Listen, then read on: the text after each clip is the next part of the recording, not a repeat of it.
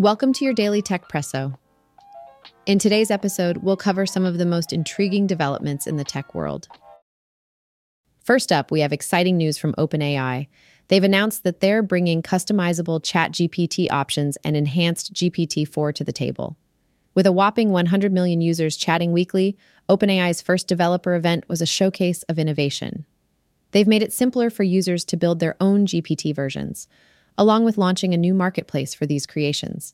And there's more: a text-to-speech API, DALL-E 3 API access, and a copyright shield program to protect against intellectual property disputes. It's a big leap forward for AI enthusiasts. Next, let's talk about WeWork. Once valued at $47 billion, the company has now filed for bankruptcy. Struggling with $13 billion in lease obligations and the seismic shift to remote work caused by the pandemic, WeWork's situation is a stark reminder of the volatility in the office real estate market. Their journey from a colossal valuation to bankruptcy is a tale of corporate caution.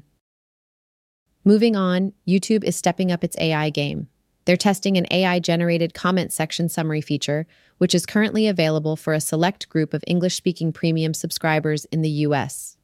Imagine getting the gist of a video's comments, interacting with a chatbot that can summarize the content, and even getting related recommendations, all through a simple Ask button. It's a fresh approach to video engagement and could be a game changer for both viewers and creators. In the world of autonomous vehicles, cruise robotaxis are hitting a bit of a bump.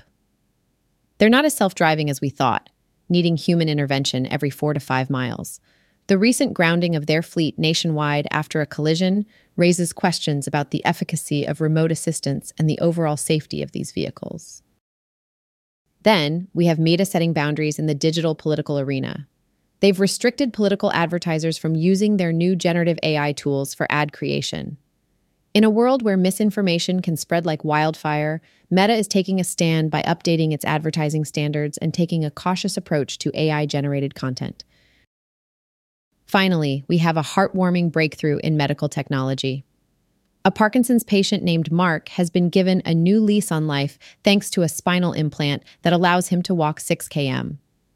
This revolutionary treatment involves precision surgery with electrodes on the spinal cord, offering a different approach to Parkinson's therapies that typically focus on the brain. It's a promising step forward, but adapting this personalized treatment for broader application will be a challenging journey.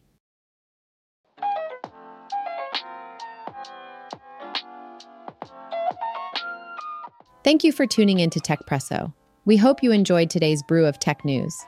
Join us again tomorrow for your daily dose of Techpresso, where we'll bring you the latest and greatest from the world of technology. Stay curious, stay informed, and have a great day.